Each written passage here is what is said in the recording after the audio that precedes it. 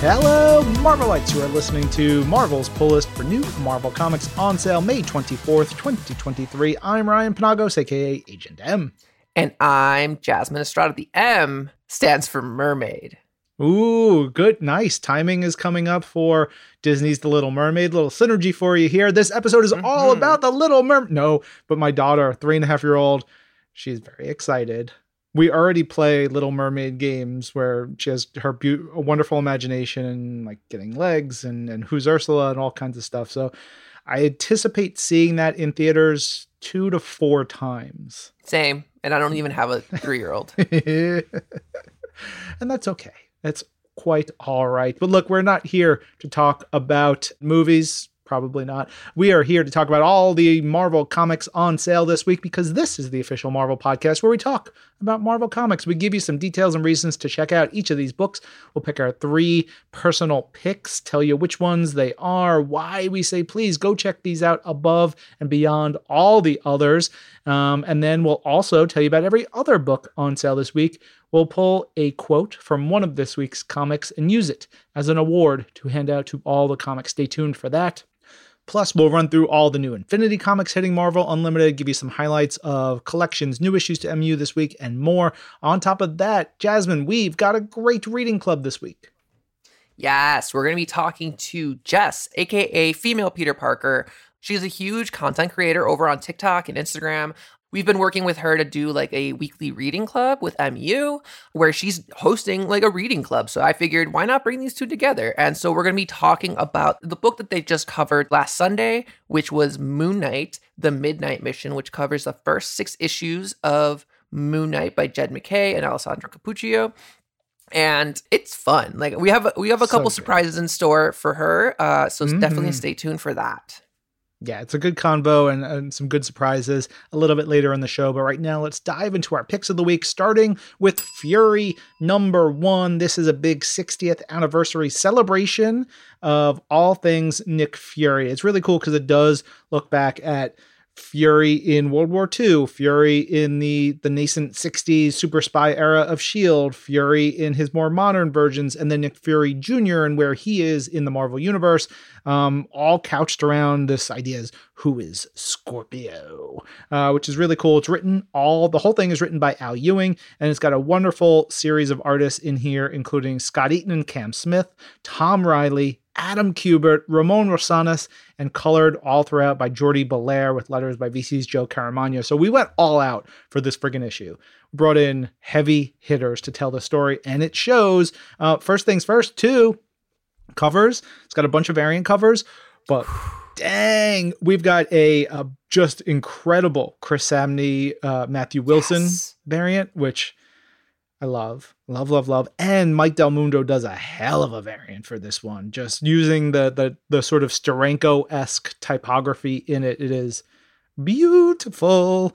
So we are in this, and there's a sort of opening story of Nick Fury, the young current junior version, following up on a lead. And then that spins us out into looking back at various tales and seeing how Nick Fury has connected with Scorpio across the year. Scorpio, his brother, who was Nick Fury's brother back in the day, Scorpio as an entity, Scorpio as a different person. So it's really playing on that. And it's sort of the fun of Nick Fury, whatever iteration, you can play around with some of these themes and see how they twist and turn based on the genre, based on the era, but they still retain that cool factor about them. When we get to switch into these different versions, we also get the artists to give their different spins on those eras. So you've got Scott Eaton with the framing and the opening, introducing the new Scorpio, which is really good. Tom Riley with the beautiful, trippy, cool 60s spy action Nick Fury. It's my favorite. It's so good. Wonderful stuff. Great comics. And then you get Adam Kubert coming in and just like flexing, doing gorgeous World War II stuff. Just absolutely bananas. And it's all fun. It's all Al Ewing giving us humor and heart, mystery, spy stuff, getting weird with it all. And then Ramon Rosales ties it all together in the present day. I don't want to give away too much, but it does tie into a recent scene we saw in Fantastic Four number 700 and the return of something kind of big for the Marvel Universe. But it also seems and feels like a way to say, all right, here's where we're moving with Nick Fury going forward. The Nick Fury that you may have known from a long time is doing this. The Nick Fury that we have now is doing this. And it feels good. It feels tying things up. And it also, if you've never read a Fury book, this is a great issue to get a sense of all those different eras, all the different ways that Nick has been used and can be used, and how wonderfully flexible this character and these characters can be. So yeah, hell of an issue. All right, next up we have my first pick of the week, which is Hellcat issue number 3.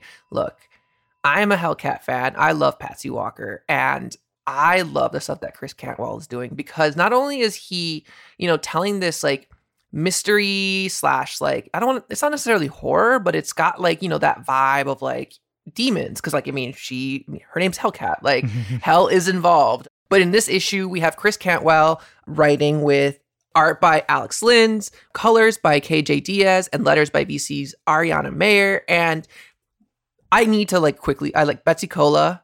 Anything Betsy Cola does, like I will buy. But her doing a Patsy Walker Hellcat cover in this, gorgeous. I need this cover. And this is probably like the 4th variant cover I've bought for this series this year. And keep in mind, there's only been 3 issues. So you do the math. But there's also a Spider-Verse variant by Jesus Arpitov, which also really dope. Highly recommend you get your hands on that one.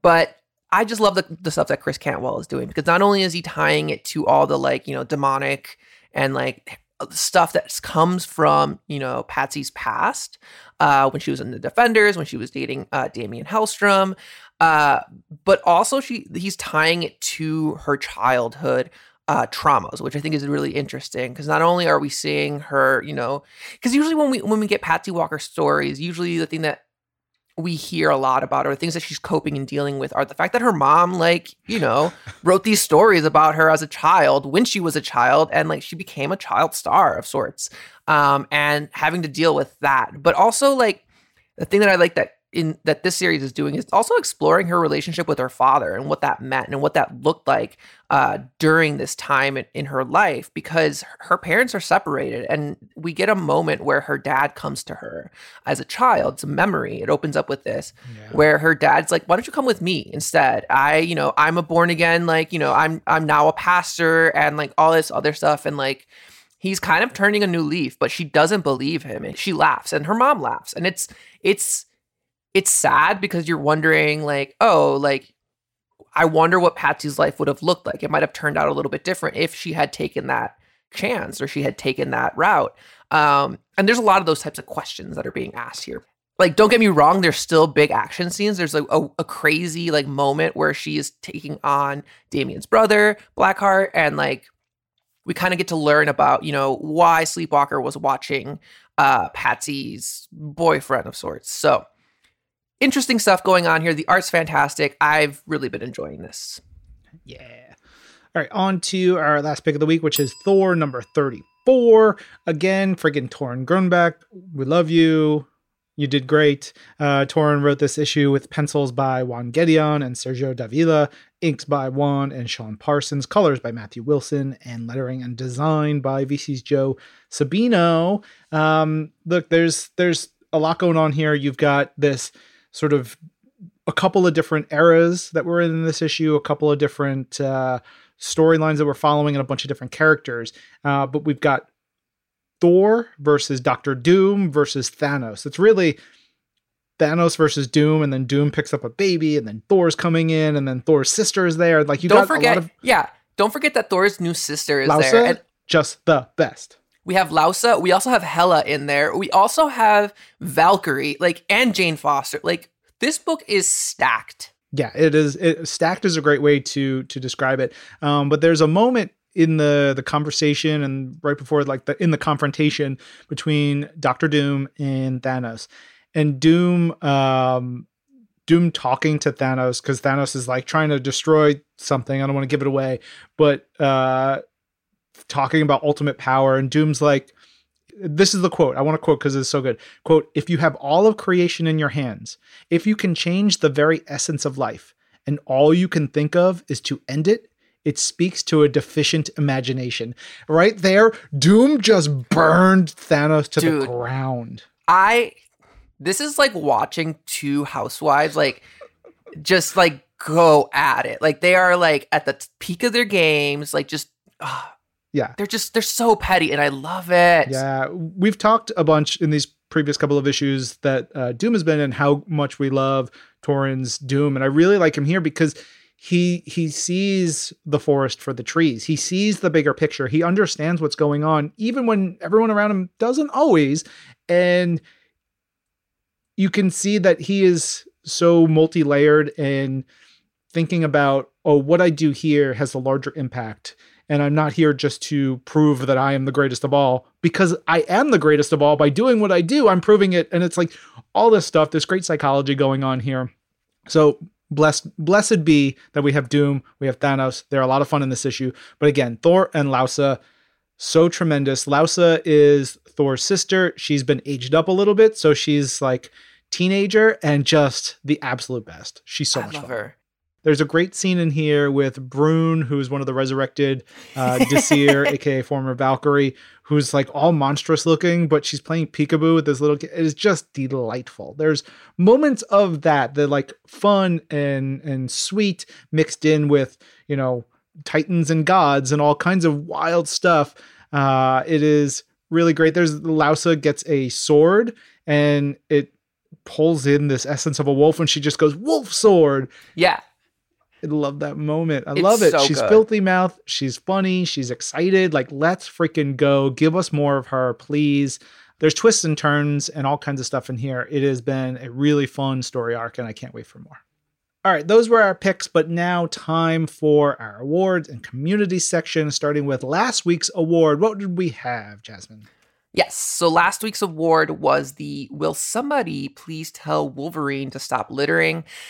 It was an amazing quote, came from X-Men issue 22, and it revolved around Wolverine's dead skeletons just hanging out and being discovered by Orcus. Yeah, really good. The winner this week was Adam Superfan, who wrote in and said, founded in X-Men number 22. Did I win? Anyway, bought everything this week, but would love a copy of Avengers number 1 on digital because I won't pull codes off my books. Love y'all. Shout out to Mountain Meg, who did not find the quote, but did get a great bunch of comics. I said, I picked up and loved the remastered iconic X-Men number 1, the Disney 100 variant cover for Amazing Spider-Man, Penultimate Captain Marvel, and the Avengers number 1, which I've been excited about for months. Hope you loved it as much as we did, Meg. And also just shout out to Karis. We love seeing pictures of Layla Dog. Hope she's feeling good.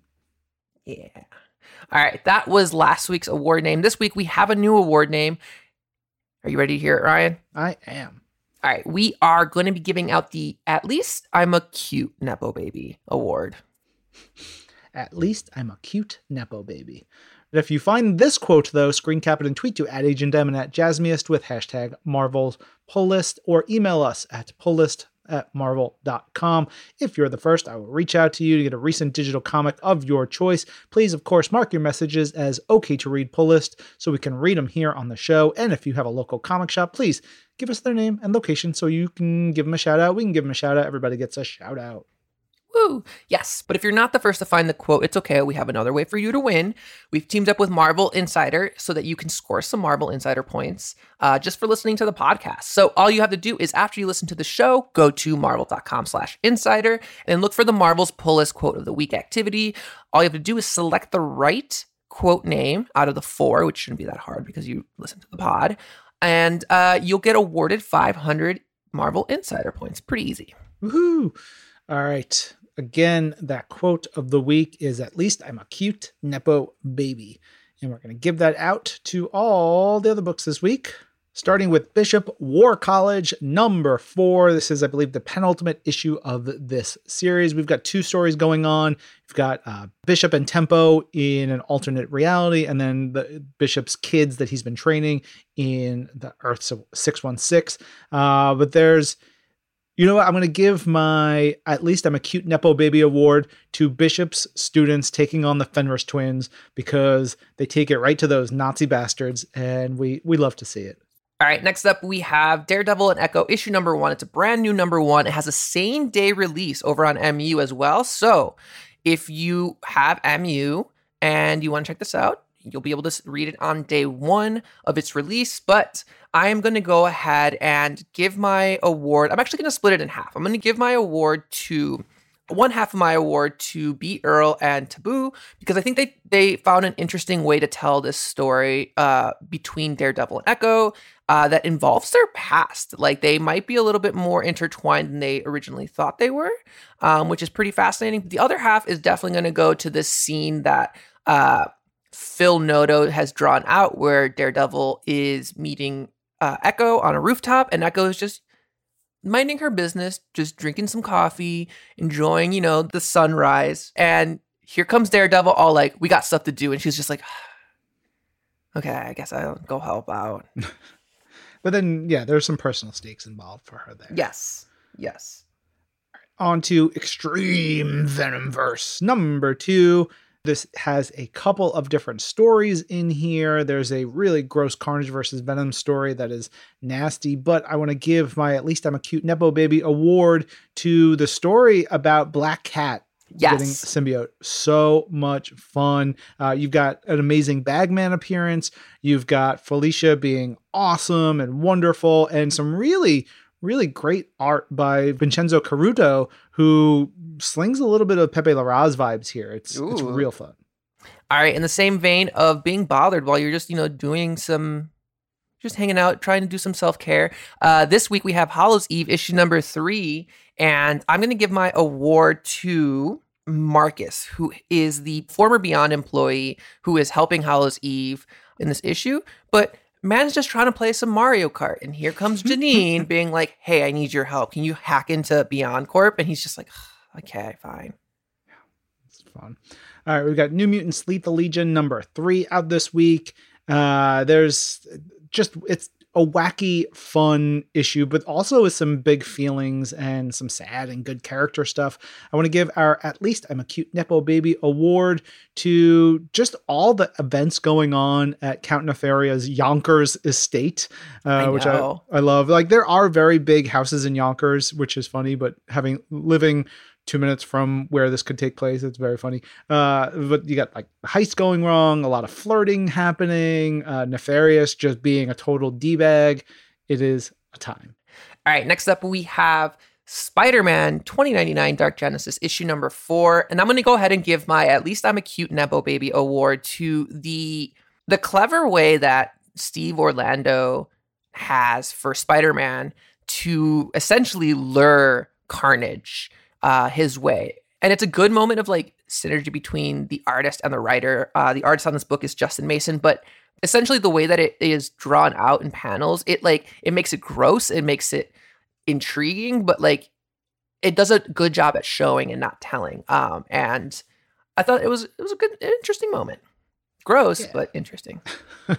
Speaking of gross things, we've got Star Wars Darth Vader Black, White, and Red number 2. There's a story in here with Vader versus these creatures that are very reminiscent of the Brood or Xenomorphs, and like even seeing Vader having to fight without his mask on, which is bananas.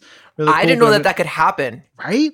I was like, whoa, that's so crazy. But it gets our At Least I'm a Cute Nepo Baby award for the first story, where you've got Vader strapped to a surgical bed, about to be cut to pieces, and just destroying everyone. It is a wild, amazing scene where like people are running, screaming, and they're like, oh God, oh God, oh God. It's Jason Aaron writing some more great Vader. Next up, another Star Wars book, Star Wars The High Republic issue number 10. I'm going to give my At Least I'm a Cute Nepo Baby award to the Leveler, which is a very interesting creature that, I don't know, like I would keep an eye on because I was very fascinated with what this monster can do, and also like what and who controls it with what I'm going to call a Sailor Moon staff, because that's what it looks like, but it's like a Star Wars-ized Sailor Moon staff. But Very, very intrigued about these levelers. Yeah. All right, we've got Storm #1 this week, which is another same-day release. So you can check it out on Marvel Unlimited starting on Wednesday of this week. You could also pick it up, of course, at your local comic shop, Storm #1. And we got Ann Nocenti going back to a classic version of the X-Men, classic version of Storm. It's Storm, shortly after she had taken control of both leadership for the X-Men and the Morlocks. So, I mean, I'm a big fan of this period. You've got Storm in her punk look, but there's a moment in here. I don't know, not necessarily my award moment, but Wolverine basically calling out Storm's punk cred, and I cracked up. I thought of you. Yeah, I laughed because he's like, you got the look, but like, come on. Anyway, I want to give my At Least I'm a Cute Nepo Baby award to Rogue just being ridiculous, and she gets drunk with Kitty, and there's a line here. She says, "I'm drunker than a peach orchard hog," and I cracked up. There's a whole lot of that. It's a fun issue, and getting to see Storm like cutting loose, thinking about herself, but also flirting with somebody. Like there's a lot going on in this one. Next up, we have Warlock Rebirth, issue #2. And I think last month when we got this issue, I just praised Eve Warlock. And I'm still going to praise Eve Warlock, even though we find out who is her creator and who is behind all this nonsense. All right, last new book of the week is The Excellent #3. This is the wild continuing saga of the Ecstatics and all those characters in that part of the Marvel Universe. It is banana. There's a great character, a robot named Dox, who hates and he hungers for revenge, and I can't wait to see how that plays out. And you forget how characters in these books by Peter Milligan and Mike Allred, they could just die at any second.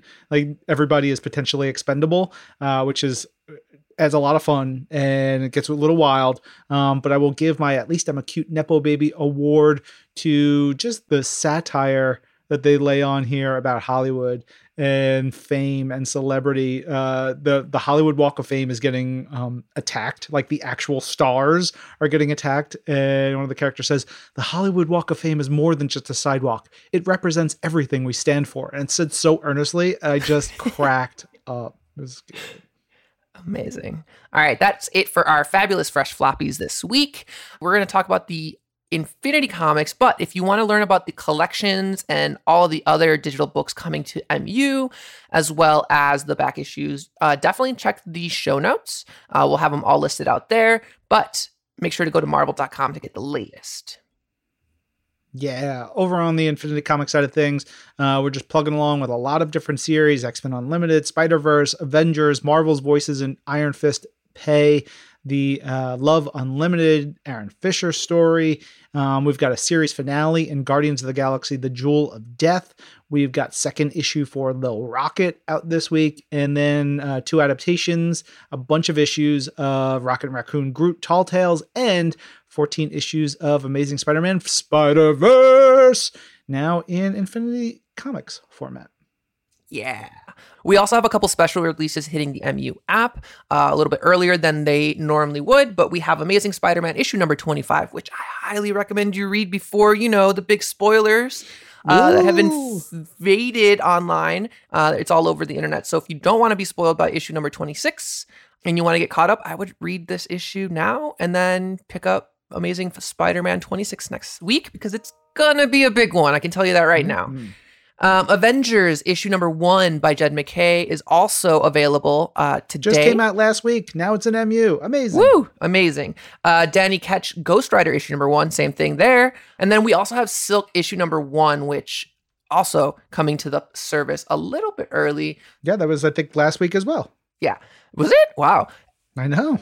As well as, like we mentioned earlier, Daredevil and Echo issue #1 and Storm issue #1, which are both same day releases. So yeah, really, really cool. You know what else is really cool? Talking about comics with a wonderful guest. Who do we got? What are we talking about? Yes, we're going to be talking to Jess, aka Female Peter Parker, which if you're on TikTok, if you're on comics TikTok, I'm sure you've seen her pop up on your For You page. But she does a weekly reading club every Sunday on Instagram Live, where she talks about, a Marvel comic book, easy books to get into, comics for the first time. So we're going to talk to her about Moon Knight, first 6 issues called The Midnight Mission. So stay tuned for that.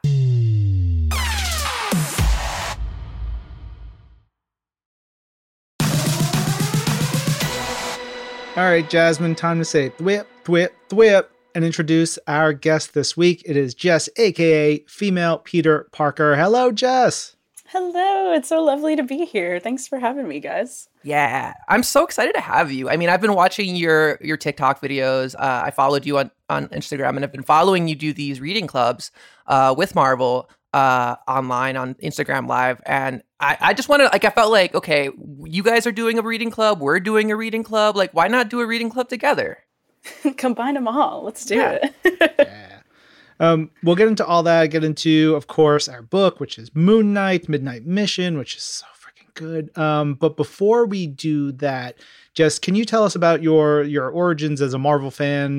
Did you grow up reading comics? Did you go to a comic shop? What was it for you that really got you started as a Marvel head?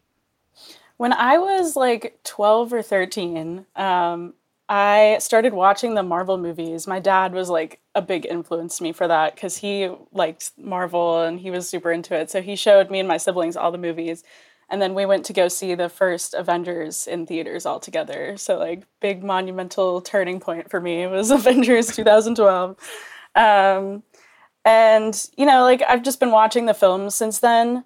And I never really like got into the comics before I met you guys, like in the Marvel crew, which was really cool because I've always wanted to get into Marvel comics, but it was very intimidating for me.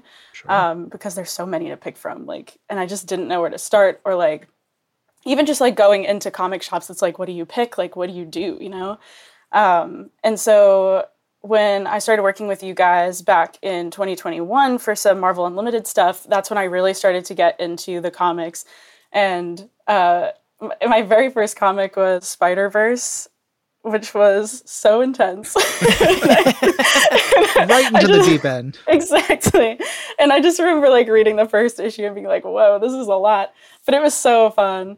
And, ever since then, like, I just kept reading them, and I've just like gained a love for so many more characters and more of the Marvel universe that way. So thank you guys, because without you, I don't know if I'd ever get into the comics. And it's been really helpful, like having Marvel and Marvel Unlimited to kind of like guide me along the way of like what to read. Cause like you guys are the experts, you know what's going down. So yeah, it's been really fun. Like, I mean, I've been watching you kind of experience this because you talk about this on like the live, you're pretty new to comics.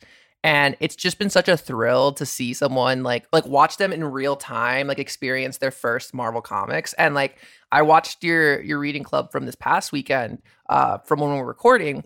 The last one that you did was New Avengers, which we also covered on the show not too long ago, with editor Annalise Bissa. And just to see your experience going through those issues, like for the first time, like that was my bread and butter. That was my introduction to Marvel comics. And to see your face just kind of like just get excited about it and talk about it. And like, I think at one point you were even like, oh, like I'm going to continue reading this. Like I could see that love and excitement in your eyes, as well as like the sense of community with other people who are reading this with you. And it's like, that's my favorite thing about comics. Yeah, I think especially with our like comic book club that we've been doing, I think that's one of the things I've loved so much about it is like getting to share the experience of like starting comics with other people who have also never read the comics before, and just like learning more about the characters, especially for people who like me, like started with the movies and don't really necessarily know a lot about like the comic history and the characters there. And it's so fun to just learn more about different characters and like their origins and more story there. And it just also the comics are just so crazy. Like there's just so much that goes down all the time. I think it's really cool because we're not here to gatekeep. We want everybody to get into comics, and it's really important because like Jasmine and I got into comics our own way, but like we didn't start with like, here's the easiest way to get into comics. Most comic readers didn't have that. And I think that's okay. It gets intimidating, but I'm glad you were able to get in and dive in honestly on a really super complicated, wild freaking story. Because Spider-Verse is so many characters and there's so much continuity, and it really does a great job of laying the groundwork for everything you need right in the story, but it's still like, whoa, there's all this stuff. I find that really encouraging, especially for anyone else who is trying to figure out their way in. And have you talked to others? Like you mentioned some of the other people who you do this with. Or did you get a sense of other books that they dove in, or were they like, oh, I'm going to do Spider-Verse because you did Spider-Verse? I think just like watching the comments from the community has been so powerful, just because like I don't think sometimes we realize how much of an impact these have, and then you like look and there's so many people who are like, oh, like we read Ultimate Spider-Man for our first issue when we were starting on TikTok for the club, and like so many people on the live were like, oh, I'm totally going to keep reading this, you know, like, and it's so cool. And it like, especially where we're talking about like people who may not have been reading the comics before, to be able to know that we were able to help them find a starting point, like a jumping off point that they want to continue reading, is so awesome. Yeah. Okay. So we've mentioned Spider-Verse. You have like at least 20 different Spider-Man posters behind you, a Spider-Man plushie in the background, and also your handle online is female Peter Parker. Can neither confirm nor deny that is accurate. You could be a clone. We don't know, but it sounds like you're a Spider-Man Peter Parker fan. I don't know. Like, how did you know that? I'm curious, why Peter Parker? Why Spider-Man? I think Spider-Man is just such a like lovable and relatable character in so many different ways. And I think, you know, like when Stan Lee talking about it when he was like creating the character too, you can tell that was kind of his goal, like of trying to like make a character that people can relate to. And I kind of got into Spider-Man's character around the time I was starting to get into high school. It was like late middle school age for me. So I think in that sense, like I was super able to relate to him in the sense of like we were similar ages, you know? But even just from a standpoint now, like he has so much about him that people can relate to from every standpoint, you know, like he has relationship problems that I'm sure many people can relate to. And like he has money troubles, like, like, you know, poor Peter, he's always going through it, but truly he is. But even from just a standpoint of like his personality, like I think the way he just tries to like make light of life and like situations that he goes through is so inspiring and so empowering. And like, I just try to like hold on to that as a Spider-Man fan and remember that like he's there as a symbol of like inspiration. Yeah, beautifully said. You mentioned reading Ultimate Spider-Man. How far did you go through all of Ultimate Spider-Man? Or, I mean, it's like 150 issues or whatever it is. I haven't read all of it yet. I keep meaning to go back to it. I'm trying to remember. I think we read issues 1 through 6 for our comic book club. Okay. But I am like planning to read the rest of it. I'm so excited. You should. It is the best. It's so good. But also, to your namesake, maybe some connection there that you want to discover a little bit more as you get there. So it's that's gonna be pretty cool. I'm excited. I get so excited when I know people who are like diving into great books for the first time. Yeah. You know, especially Jasmine, when you and I have these conversations, when we read Daredevil 283 last week, and I've read that issue so many times, and knowing like we're going to get people reading that one often, or maybe people who read this Moon Knight for the first time. It's like, that's so cool. It's just the best. It is. I'm glad you brought up the Moon Knight of it all, because we are going to be talking about Moon Knight. It's 6 issues. It's collected in a trade. You can also get it on Marvel Unlimited. But it's written by Jed McCade with Alessandro Cappuccio on art, colors by Rochelle Rosenberg, and letters by VC's Corey Pettit. And this one got me really excited, especially for people's like first comics, like potential first comic, because I think this comic does something really well, which is each issue is its own standalone like story. Tom Brevoort has a weekly newsletter, And he recently wrote like a thing about how some comics don't really tell a full, like a single issue doesn't tell a full story. It tells just like part of it, or it just feels like filler or like just a bunch of scenes. But this issue, or these 6 issues, each carry their own story. There is like an overarching story, but it's like you can literally dive in and read a single one of these issues out of order, and you still can get that story. Like there is some growth and some movement, but I forgot how full and like how much story is packed into each issue. I think we're currently in what, the 20s or 30s right now of this run. Yeah, 23-ish. Yeah.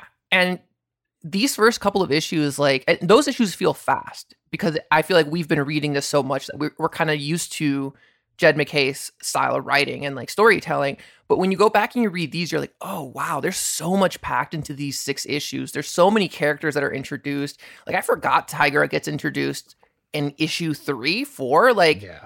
I thought that didn't happen until, the teens. We get Hunter's Moon right off the bat, which is probably one of the coolest characters that that the team created here.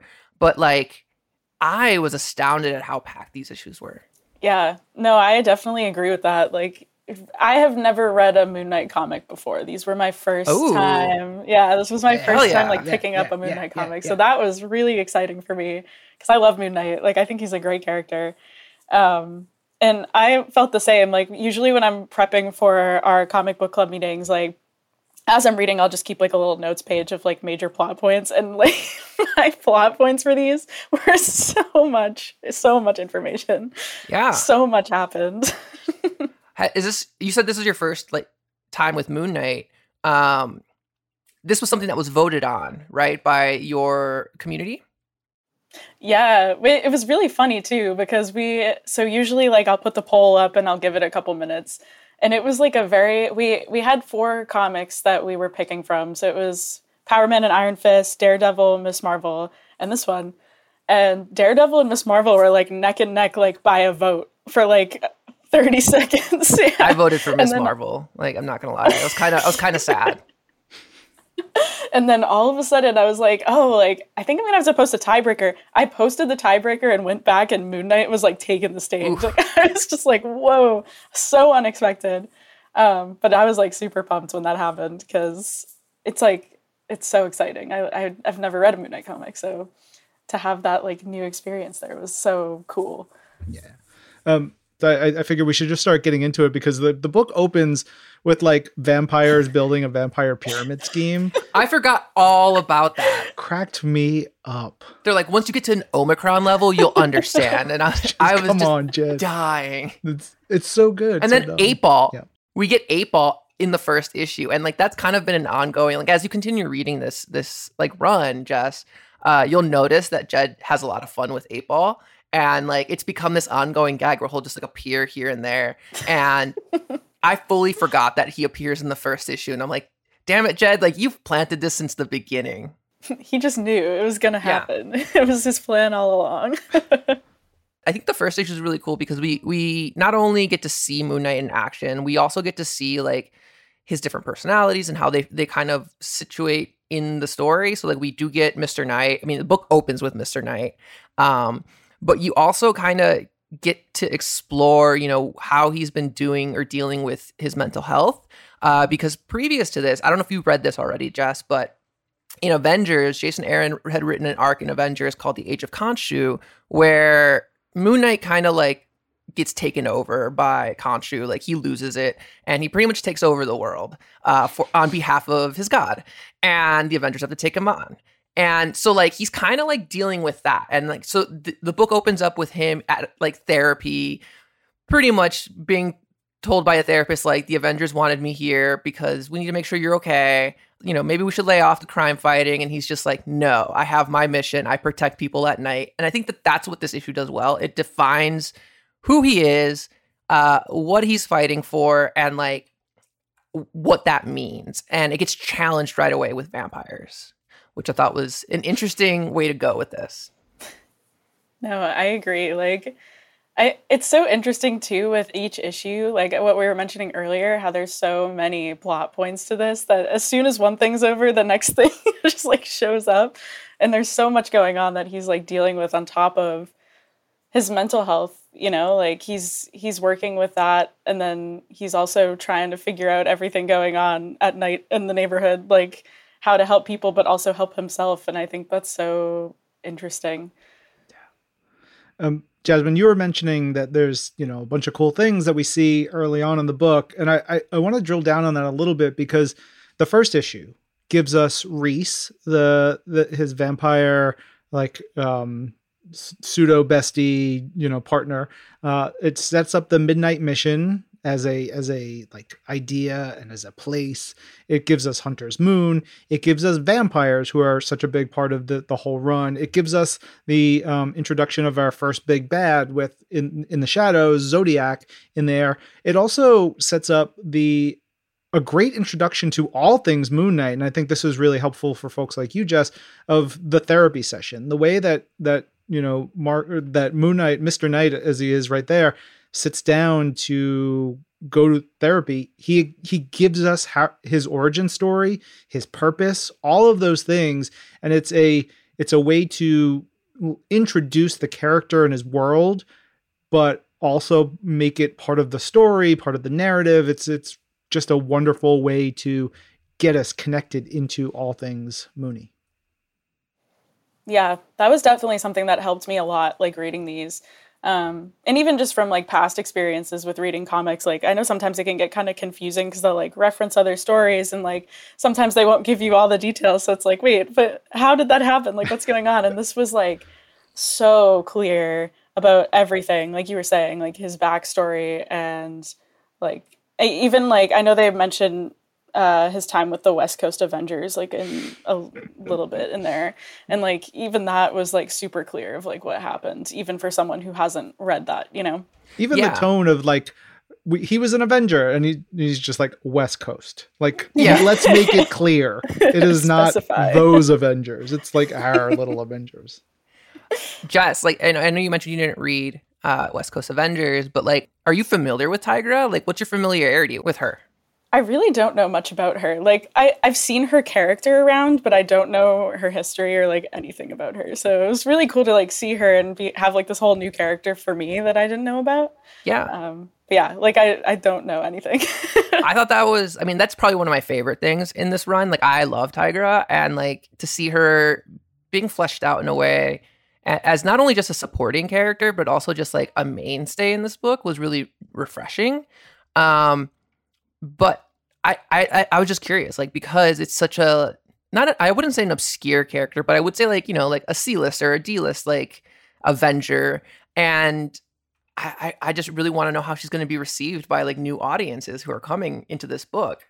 Because like Jed could have picked any other Avenger. Like he could have picked Hawkeye. He could have picked any of the other like West Coast Avengers, even like Wonder Man. Well, maybe not Wonder Man, but there's other West Coast Avengers that he could have gone with as to play this role, and he picked Tigra. And I think that's a bold choice.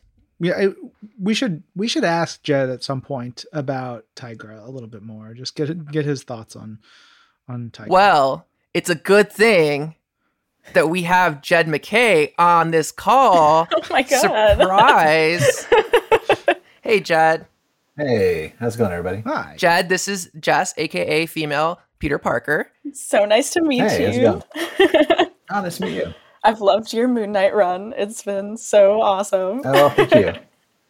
Yeah, we've been very, very lucky that it's found an audience. So I'm happy with how it's been going. Yeah, we've so Jess is running a weekly book club over on Instagram Live, and that's what we're covering this week is the first six issues of Moon Knight. So. We were just talking about how much we love Tigra and how we can't wait for you to do a Cat Avengers book.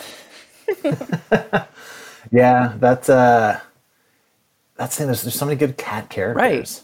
Though, I mean, if I was coming after Hellcat, I'm pretty sure Cantwell would like coming after me with a folding chair.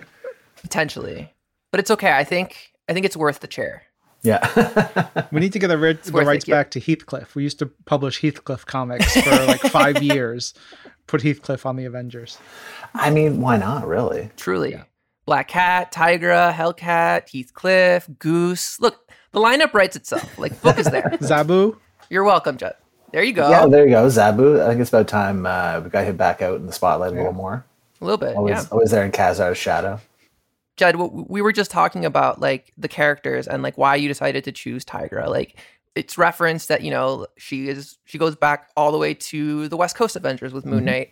But one of the things that that stood out to me was like, I mean, like I love Tigra and I'm happy that this choice was made, but it was a choice. Like you could have chosen any other West Coast Avenger, some bigger names like Hawkeye, even like Mockingbird or Wonder Man, and you went with Tigra. Was there any particular reason why you chose Tigra? I mean, there's that kind of like weird romantic history between Mark and Greer back in the West Coast Avengers, in a way that, you know, there's a relationship that wasn't there between Moon Knight and anybody else on the team. But ultimately, it just kind of came from a place where, you know, Tigra is a character I've always found interesting, and she really had a lot of shine in a very specific period of time in Marvel publishing history.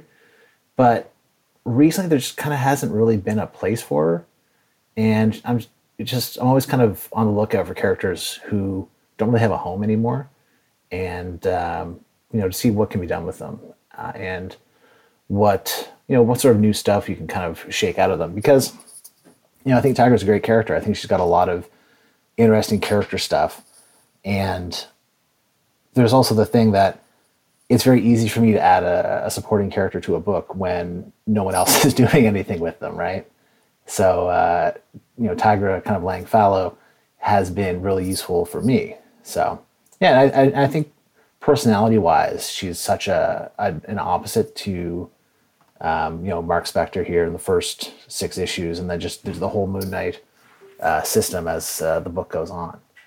I want to dive just a little bit further ahead real quickly, because we were really just starting to talk about the beginning of the series. But while we have you on here, as I was rereading this for the first time in now 2 years, it was wild to me how clear it was, or it seemed, that you were like, all right, fingers crossed, we've got 6 issues out of this. I got to wrap everything up. And like you get to the end of 6 and there's like a couple of nuggets of like, hey, we can go X, Y, Z with this if we've got more, but it felt so tight. Did you have, when you were putting this together, did you have a pitch to be like, here's the 3 years of Moon Knight I want to do. Here's 1 year. Here's 6 issues, Tom. Freaking let me do 6 issues. What was it like, Jeff? Yeah.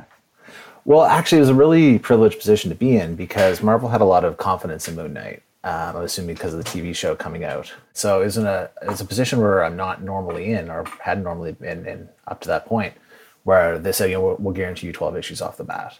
You know, whatever happens, you've got 12 issues. So, you know, plan for that. You've got as much runway as you can basically possibly have when you're dealing with a book that's just not constantly ongoing. So that gave us a lot of leeway to grow things a little more organically than we normally have opportunity to do. You know, on a book like Moon Knight, or, you know, same with like Black Cat or anything else that worked on. So it was never a situation where I was like, well, because generally if I'm writing a pitch, you know, you've got your ripcord issue number 5, where like, okay, I want 10, hopefully, but if it's going to be 5, here's where we end off. You know, you're kind of, you know, your parachute, your emergency exit for the series. So thankfully, Moon Knight is not one where we had to do that. So I was like, well, here's the first, I think, 6 issues plotted out. Here's general ideas for 6 to 12, and if we're going after that, then I have some ideas on where we're going next. Jed, I'm curious because when we were talking about also in the beginning of this run, the first issue has Mark dealing with the aftermath of Age of Khonshu. I guess I'm curious, how much preparation did you, how much reading, like Moon Knight reading did you do? Like, did you go all the way back to like, you know, the first couple of issues, West Coast Avengers? Is that why like we get Tigra? No, I mean, it was one of those things where when Tom asked for a pitch for Moon Knight, I knew I was pitching against, I don't know how many other people, but he's very clear. It's like, listen, we don't know what we want this book to look like. So we're just looking for ideas. And we've asked a fair amount of people saying, what do you want to do with Moon Knight? What ideas do you have? And, the best idea will be the one that gets developed. So I was working extremely quickly. I think I turned the first pitch around to Tom in a couple days. So, I had read a bunch of Moon Knight, but I wasn't incredibly well versed in the characters. So it's partially a thing of doing very fast, very strategic reading to make sure I'm not repeating beats that had been done before.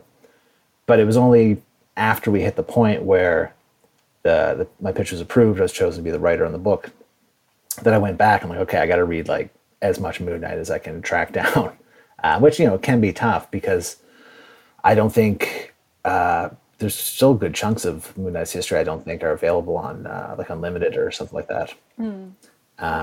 So there's a lot of wiki diving and tracking down appearances and stuff like that. So a lot of it was just kind of filling in the blanks retroactively while I was working on the book. That first 6 issues, the first 12 issues, we see a lot of references to past Moon Knight stories, but my knowledge of Moon Knight at that point in time wasn't exactly encyclopedic. So I'm getting there now. Yeah, I would love to know more about your creation of Hunter's Moon, because I thought that character was so interesting, and just his appearance throughout the first 6 issues, and his relationship with Mark, and how he's trying to fix him, sort of say. Yeah, that's something I really have to credit Tom Brevoort for.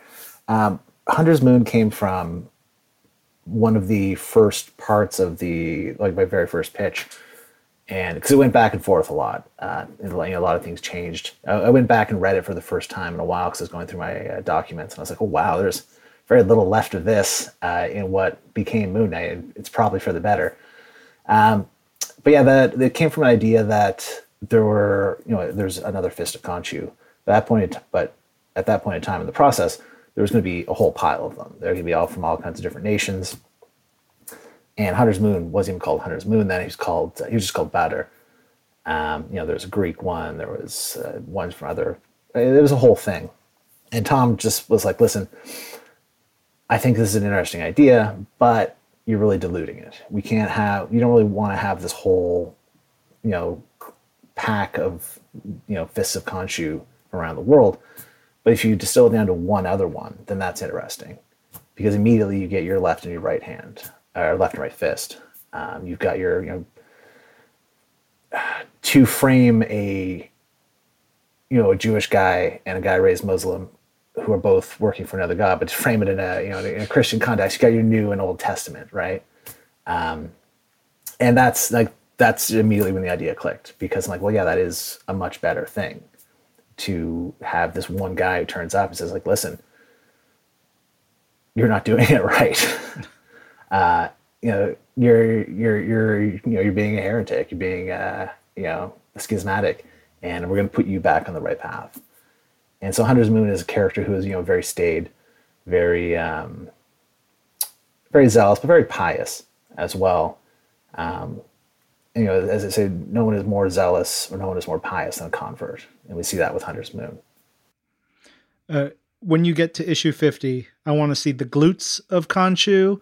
I want to see the ankles of Khonshu. I want to see the forehead of Khonshu, all the body parts. That's where you can bring all those other characters. I mean, I think that's all Hunter's Moon, because every time Alessandro draws him, he's bigger and beefier than the last time. It's awesome. Big boy. So he really does feel huge in this. Well, that's the thing. Is I wanted him to be much bigger than Moon Knight.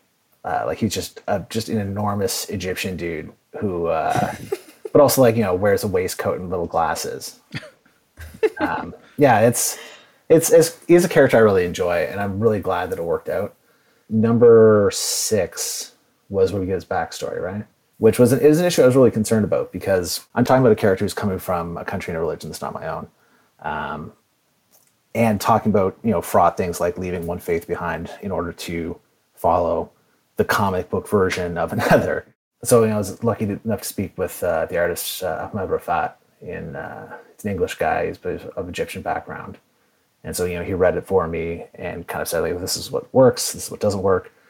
And I was like, okay, is this going to get people mad at me, or like have I really screwed this up? So I was very lucky to get his help on that, and just kind of give it a sense of authenticity as much as I could. Yeah, I just wanted to know a little bit more about like your experience with the fan reception for this series of comics specifically, like especially as more fans, of Moon Knight have been like joining and learning more about the character. Like, how has your experience with that been? It's been good. Yeah, it's.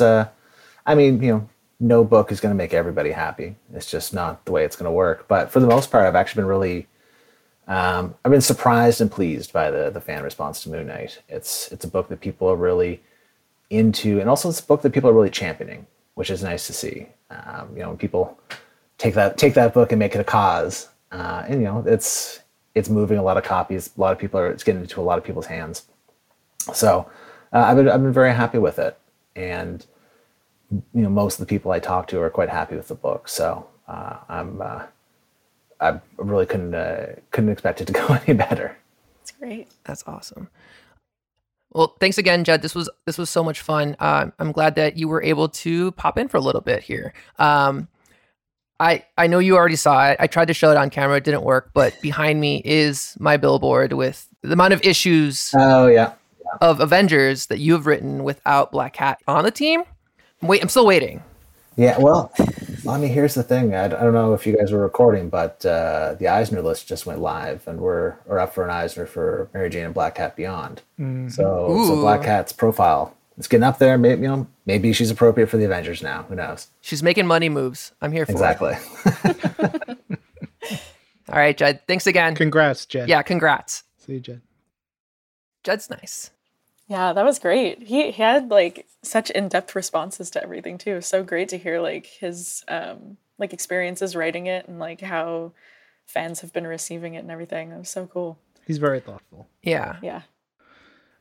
As we're wrapping up talking about Moon Knight, Jed was really great about giving us a lot of stuff. I was thinking as I was rereading it about the way that this first arc is structured, and the first couple of issues, and you talked about it, Jasmine, is like each one you can kind of read them as their own, but I think the way they did it is really smart because you get introduction, you get some new characters, you get a lot of the action, then we build a little bit of the world, and then in 4 and 5 we are deep into Mark's psychology, and we're getting that sense of who he is. You build on this foundation of violence and action and badassery, but then you really take it and sort of seal it with the emotion and the character stuff deep in there. And then you start sprinkling on the continuity so that you feel invested in this character when you're getting like all the heady stuff of the age of Khonshu and then the his family that is like disappeared from him and all this other stuff. It's, man, I want to curse so much. It's so good. This arc is so dang great. I know that got me thinking about like, I can't remember what issue it was. But the art of like, when we get to see inside Mark's brain and they have like the sarcophaguses with like Steven and Jake, like, oh, it was just so good. That was like, that was one moment that definitely stuck out to me from these first 6. It's just like, oh, it was so interesting to have that like perspective into his mind, But it's also like Jed just planting the seed, like, oh no, I haven't forgotten about these other personalities. Like we're gonna just like plant these seeds in here. We'll return to it, but why are they in sarcophagus? Don't worry about it. We'll explore that later. But like we got to talk about the villain that gets us to that scene, which is the like creepy janitor, like apartment super who has psychedelic brainwashing sweat that he's been feeding to his tenants, which was such a weird, like I remember when I first read this and I was like, I don't know what's going on, but this is bizarre and I'm here for it. I had the same reaction. It was like Spider-Verse again, just like, what is happening right now? And then like Mark like licking it off of his little like, crescent moon thing. Like, I was like, what? Like so the art that like Alessandro does there in that scene is so like, it makes you cringe. It makes you like, it gave me like chills because it is such a like, it's paced out really well and slow. And like, here's Mark just, like you said, licking it off of one of his moon darts. But like, even before that, you get the janitor wiping his forehead with one and just taking a sweet time being like, here, lick it. Like, ew. Jess, have you or will you keep on with the series? I know there's a lot to read and there's constantly new recommendations coming, but is this one you think you'll stick with? I think it's definitely one I'll keep reading. Yeah. You know what I need to do? I need to like start making a list of all the things that I need to continue reading. Because what happens is I'm like, I gotta keep reading this, and then we'll start another one and I'm like, oh no, now I gotta keep reading this, and then we'll start. It's like just over and over. Like a pull list, maybe? Like a pull list. Wow. Jess, I know that this reading club has already aired like on your Instagram live. But what's to come? Like what do you got coming up? Yeah, so we should be having another one. We usually have them on Sundays at 1:30 on Instagram. Lots of fun stuff. 1:30 Eastern? 1:30 Eastern Standard Time, yeah. Like we'll talk comics and have a great time, and I've been having so much fun talking with everybody about them. I'm super pumped to talk more about what we're picking for this week, and yeah, it's going to be great. Love it. And then you have a promo code that you have been giving people for Marvel Unlimited, so I wanted to give our listeners a quick shot to also kind of, jump in here as, it's a good excuse to get into a new comic, like go read Moon Knight if you haven't already. But we have a code that you can redeem at marvel.com/FPP, female Peter Parker. And the code is FPP 2023. So FPP 2023. And you get a free month of access to Marvel Unlimited, which is awesome. You can read so many comics in that time. It's like so many. Look, it's summertime. Kids aren't in school anymore. Time to like get in there. The perfect time to do it, honestly. Thanks for joining us again, Jess. This was a lot of fun, and good luck. Thank you for having me. It's been so great. Thanks, Jess. Big thanks once again to Jess, aka female Peter Parker, who came on the show, and follow her. Get ready for more of her reading clubs and more of our reading clubs as we do one every week. All right, that wraps it up for us. This episode of Marvel's Pull List was produced by Ryan Panagos and Jasmine Estrada. Brad Barton is Pull List Senior Manager of Audio, Production, and Development. Joel DeBoff is our Director of Audio. Make sure to email us over at pullist@marvel.com. You can also use the hashtag Marvel's Pull List and OK to read Marvel's Pull List. Rate and subscribe, tell a friend about the show, and let us know how we're doing. Yeah, 5 stars. Of course, for more information and full quote of the week contest rules, go to marvel.com/pullist. Quote rules, terms and conditions apply. Open to U.S. residents 18 and up. Marvel Insider is open to U.S. residents 18 plus only. Terms apply. Visit marvel.com/insider to join or sign in to answer the Marvel's Pullist quote of the week. I'm Ryan. And I'm Jasmine. This is Marvel. Your universe.